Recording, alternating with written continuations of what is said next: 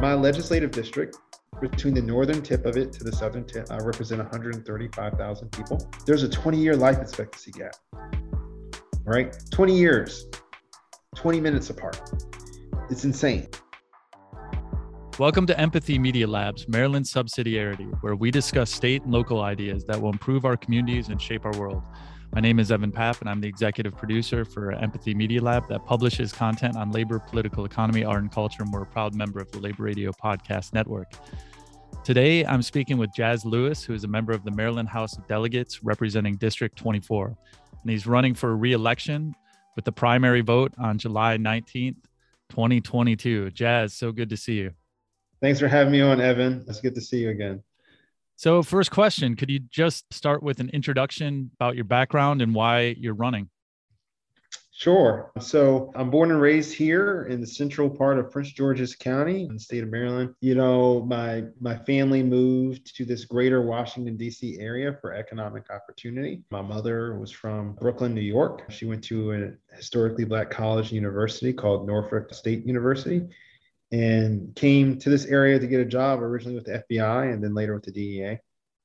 My father, who she met while she was in Southern Virginia, actually was expelled from his high school, breaking up a race riot. And then he served in our military. When he came home, he met my mom. She didn't want anything to do with him, but he followed her up here. He joined IBEW, the Electrical Workers Union, joined the trade. And between her working in law enforcement and my father in the trades, that's kind of what put food on the table. I went through our public schools here, graduated, I went to University of Maryland, our flagship for the state.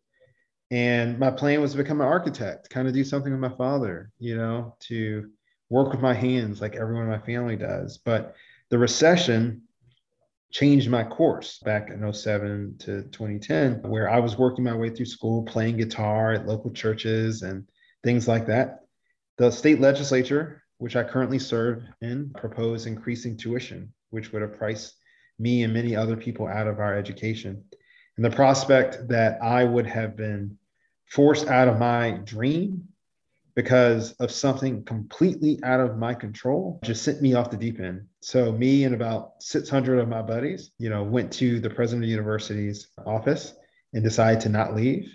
And then between him and the legislature, they somehow found the money. So that generated an organizing bug in me, which led to me becoming a community organizer, later led me to getting a master's in public policy, to which how me and Evan first met as graduates of the same program, to me working as a senior policy advisor to Majority Leader, Congressman Steny Hoyer. And it led me to run for office because it wasn't just enough to see the problems that were going on the ground level, to advise on policymakers on where I think it should go, particularly after Trump got elected in 2017. I knew that we need the next generation to start stepping up and be the change we want to see. So I got elected. I currently serve as chair of the Democratic Caucus in the Maryland House of Delegates, which is a fancy title saying it's my job to herd the cats. But I've been really proud of our work because over my time there, we've banned the bots. We've given access to the ballot back to folks. We've expanded access to the ballot with mail-in voting. We have, the right to reproductive health and freedom on the ballot here in the state of Maryland. Despite whatever the federal government does, we've increased teacher pay and much more. And we're just getting started. And so looking at your platform, you have 4 major pillars. First one is healthcare for all, something dear to my heart. Could you talk about what this plan is and why you made this one of your 4 pillars on the platform? Yeah. So when I think and speak about healthcare for all, I think about it in 2 major categories. One is making sure that families don't go broke, trying to take care of themselves and their loved ones. And the other side is making sure that people receive adequate care in the first place that is culturally relevant and responsive to the needs of the people who are there. I have been fortunate. I've never had a major sickness personally, but my father, when he was alive, he got diagnosed with sepsis. It's like an infection of the blood, and it almost killed him. Now, in his case, he was a veteran. So, he had the VA, but because of the chronic underfunding of the VA, it took him really long time to actually see a doctor and get that care in between his visits. And one of the things I thought about because of how sick he was, he stopped working. If he wasn't a veteran, he would not have had coverage. People shouldn't go broke because they get sick. It's not their fault, and Other nations have solved this problem through taking care of their people. That's the job of government, to ensure a high quality of life for its citizens. The other thing is making sure that we fund our healthcare system appropriately so that people can get care when they need it, in their communities, so that we don't have what we would call healthcare deserts. In my legislative district, between the northern tip of it to the southern tip, I represent 135,000 people. There's a 20-year life expectancy gap, right? 20 years, 20 minutes apart.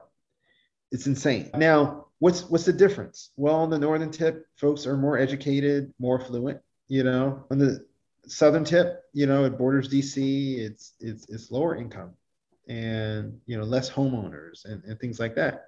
The other thing is most of our doctors' offices are in the northern tip, right? Literally, health clinics are more available in the areas where folks have more resources. So I helped to pass a bill called the Health Equity Resource Community Initiative to incentivize our healthcare practitioners locating where the need is greatest. So this is literally subsidizing their business model, paying off the student loans for them and their employees to let them know that we're serious. And after I passed that in the state, Congressman Anthony Brown introduced the exact same bill federally to take it nationwide. But I think it's completely unacceptable for us to allow families to go broke because they can't afford healthcare.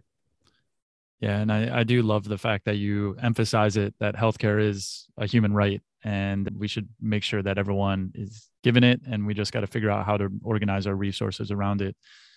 So you also look at criminal justice, and you passed the Juvenile Restoration Act.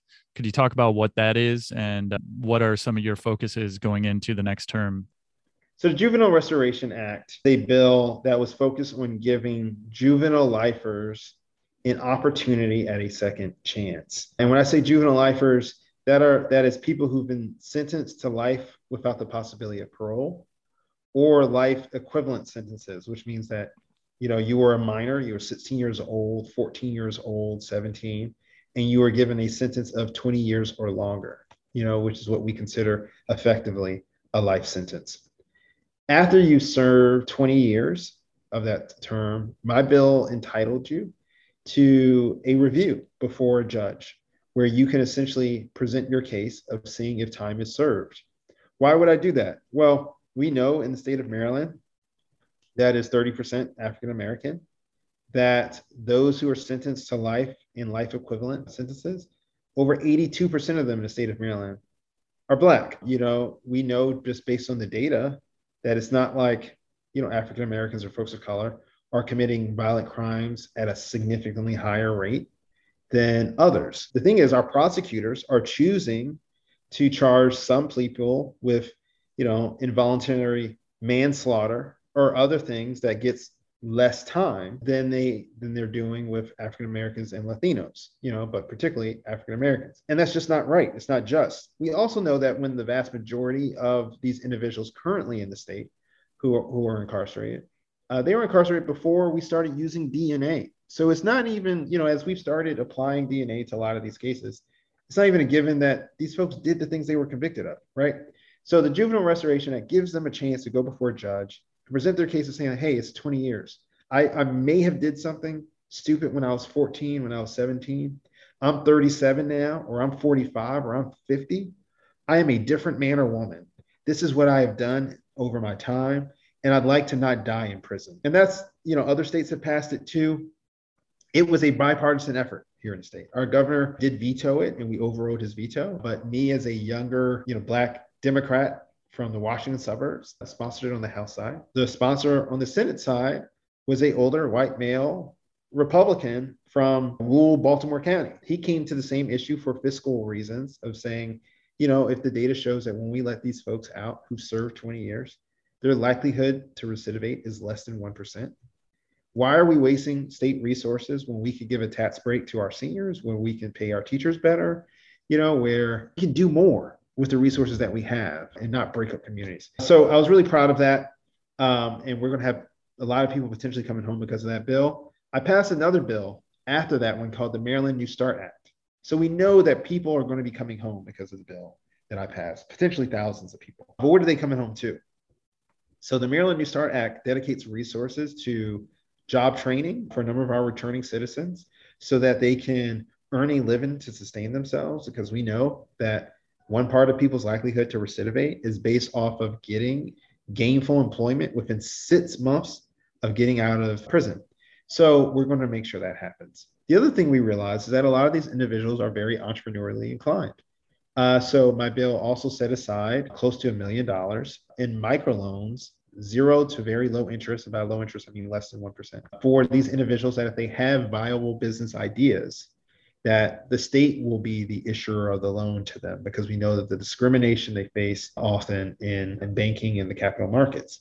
And I also think that's going to be a great idea, because we know that the folks who are least likely to discriminate against someone who has a record is an employer who came from that same background, so it's an attempt to, give them life once again.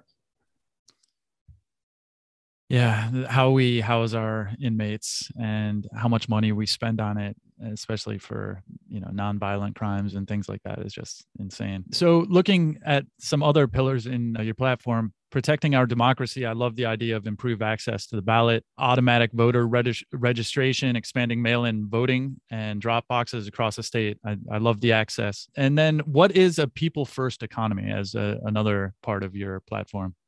Yeah, so I started my career as a community organizer paid by a union, Service Employees International Union. So when I think about the economy, I believe that the economy does well when our people do well.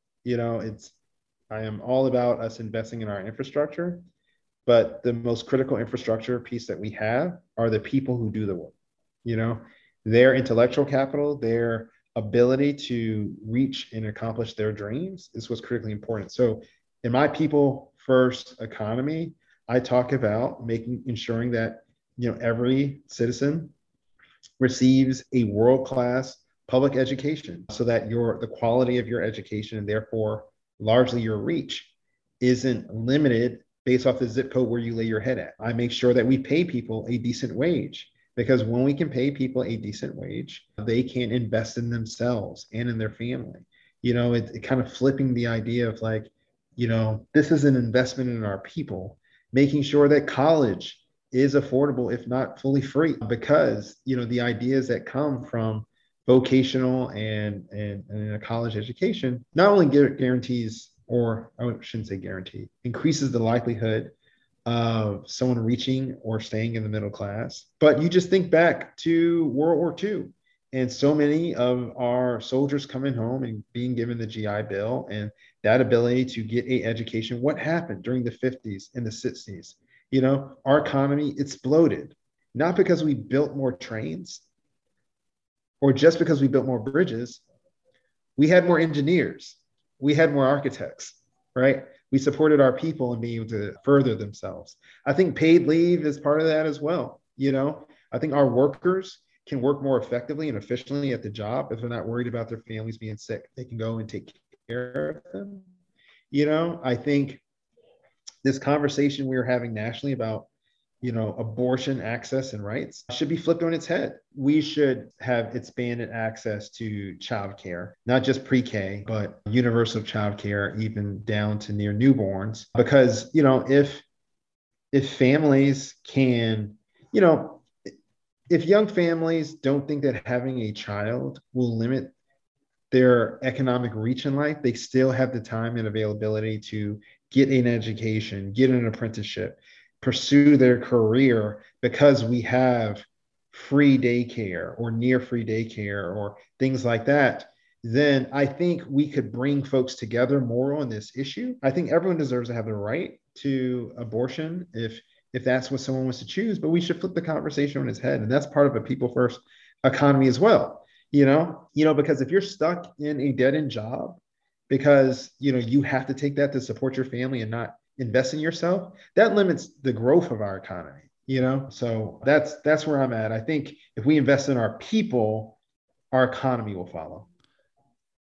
I really appreciate that your background. Your father was International Brotherhood of Electrical Workers, IBEW. You worked in SEIU. Myself, I've always been an unorganized worker, meaning I've never really been in a union. And I've benefited, though, from all of the union organizing around me. My grandfather was in the 1930s in Cleveland, and they were killing people trying to organize steel mills at that time. And eventually he became in the union as well, which provided for my mom and one of the reasons why I'm here. So making sure that jobs are at union wages, union protections, it's a democratic workplace. There hopefully are pensions in there as well. And I know the Apple store just recently was organized, one of the first in the country. Starbucks. Yeah. And we see Starbucks organizing. So I really think that having Maryland just focus on really promoting the unions and union labor is a really great way to go as well. So I appreciate that. We only have a few more minutes. I do want to talk a little bit about public works on trains and on energy systems. Those are two things that I'm very interested in on transportation and energy. What are some of your views on the transportation on the MARC train, on the Purple Line, the Red Line, the maglev train, and those type of things as well?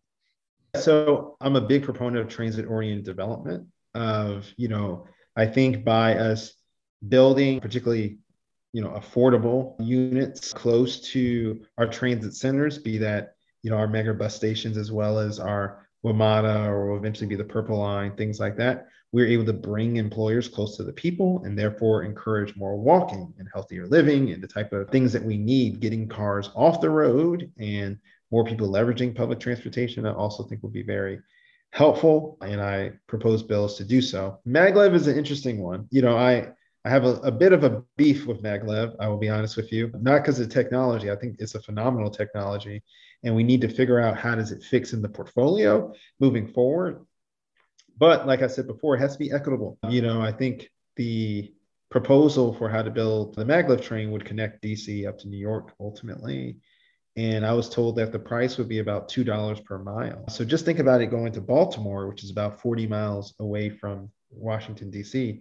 That is a one-way $80 ticket. Now you can get there in 15 minutes, but that's not a worker price, right? Commuting back and forth every day for work. Going all the way up to New York, which is likely, I'm just rounding here, 200 something miles. That's a $400 one-way ticket. That is not for the workers. So I support the technology. I just don't think the public should subsidize it. And I think if there's a way to make it, then we should encourage that, because the corridor in the Northeast is very densely packed. And I do believe it's part of the portfolio. But if the end user cost is going to be prohibitive for the everyday worker, then I don't think public money should go into it. Gotcha. And then I always have to kind of ask the question on nuclear energy, because I know so many people on the left have been anti-nuclear energy. I once was from that camp, and now I'm very pro. And there is Calvert Cliffs is a very powerful generation station, not too far outside of your district. What are your thoughts on nuclear energy? Yeah, I'm pro-nuclear as well. I think the critical issue globally of our time, I think nationally within the United States, it's racial equity in its forms, but globally, it's the climate crisis, right? And if we are going to curb our emissions, the best way to do that is scaling safe, modern nuclear. And we can do so. We see France and other folks, supplying way more carbon-free energy to their national grid. Using nuclear, we could reach that. I think based off of movies in the past, a lot of people have been terrified. Most of the issues are tied to, even if you looked at Nagasaki, those are very, very old plants. I imagine now probably needed to be decommissioned and modernized and the like, but we're talking about 70 plus years of innovation. You can think about where the automobile was 70 years ago to now. You can't compare it the same, but I think the way we reach a distributed power generation where our grid isn't necessarily, our power generation isn't so dependent upon foreign influence, but we can also curb our emissions. Nuclear is the only answer. Our solar generation and wind, they aren't at neither the generation or battery storage capacity yet to do what we need them to do. And we clearly need to move off of natural gas. Coal is a done deal. So, the bridge currently is clearly nuclear. And I'm a strong supporter of that. I just think if we're being responsible and everything that I do is thinking about my son and the world that he's going to inherit, I think we have to be real with ourselves. And I think the real answer currently is nuclear. And they're good jobs, they're union jobs. You look at the parking Great lot meeting, of Bob. people who are Matter of working at fact, Calvert Cliff. It's long term. It's very base load, yeah, I mean, consistent, they have, everything like that. IBW, Electrical Workers Union, are over there. The machinists, I believe, are there as well, doing phenomenal jobs. The other thing I will tell you, the modern nuclear sites, or at least the plans for them, because some people get so concerned on these facilities, they take up dozens to hundreds of acres and whatnot. The new ones don't. They may take a couple dozen acres, not several hundred, and therefore they won't take as long to build and scale. Their power generation will be smaller, but it allows us to have a distributed power grid in a way that allows us to be so much more resilient. I mean, you think about when power goes out because of a storm, if you could turn on these smaller units to kind of, up their capacity, it could just be phenomenal for us to just build the new world that we all want to get to. Well, last question. Where do you find hope and what motivates you every day? I find hope and what motivates me every day in the same place. And that's, it sounds corny, but it's in the eyes of my baby boy. My father passed away New Year's Eve going into 2020. And then a month later, my wife let me know that we were pregnant with my baby boy in February. And then in March, the world shut down because of the pandemic. And I think the world saw what many in my neighborhood had already known with the health inequities, the racial inequities, criminal justice reform, economic, George Floyd, Breonna Taylor, the whole nine, who was let go of their jobs, housing insecurity, all these things all of a sudden became a national issue. And it created a higher level of conviction in me because I started to think, now I was already working on these issues, but bringing a young baby boy into this world, particularly a Black boy into this world where all I was seeing on TV was the murder of Black children, frankly, it felt irresponsible if I wasn't doing everything possible to make this world as good as it can be. What I think about every day is the world he's going to inherit. But my hope also comes from him because he's always smiling. And I see some of the younger activists who came behind me now and how aggressive and bold they are. And I think about the generation that my son will be if, we think the folks right now are bold, yet where will they be, right? And it's up to us to create the conditions to allow them to go so much further. So that's what excites me. Jazz Lewis, Maryland House of Delegates, representing District 24 and the primary on July 19th, 2022. Thank you so much for your time. Thanks for having me on, Evan.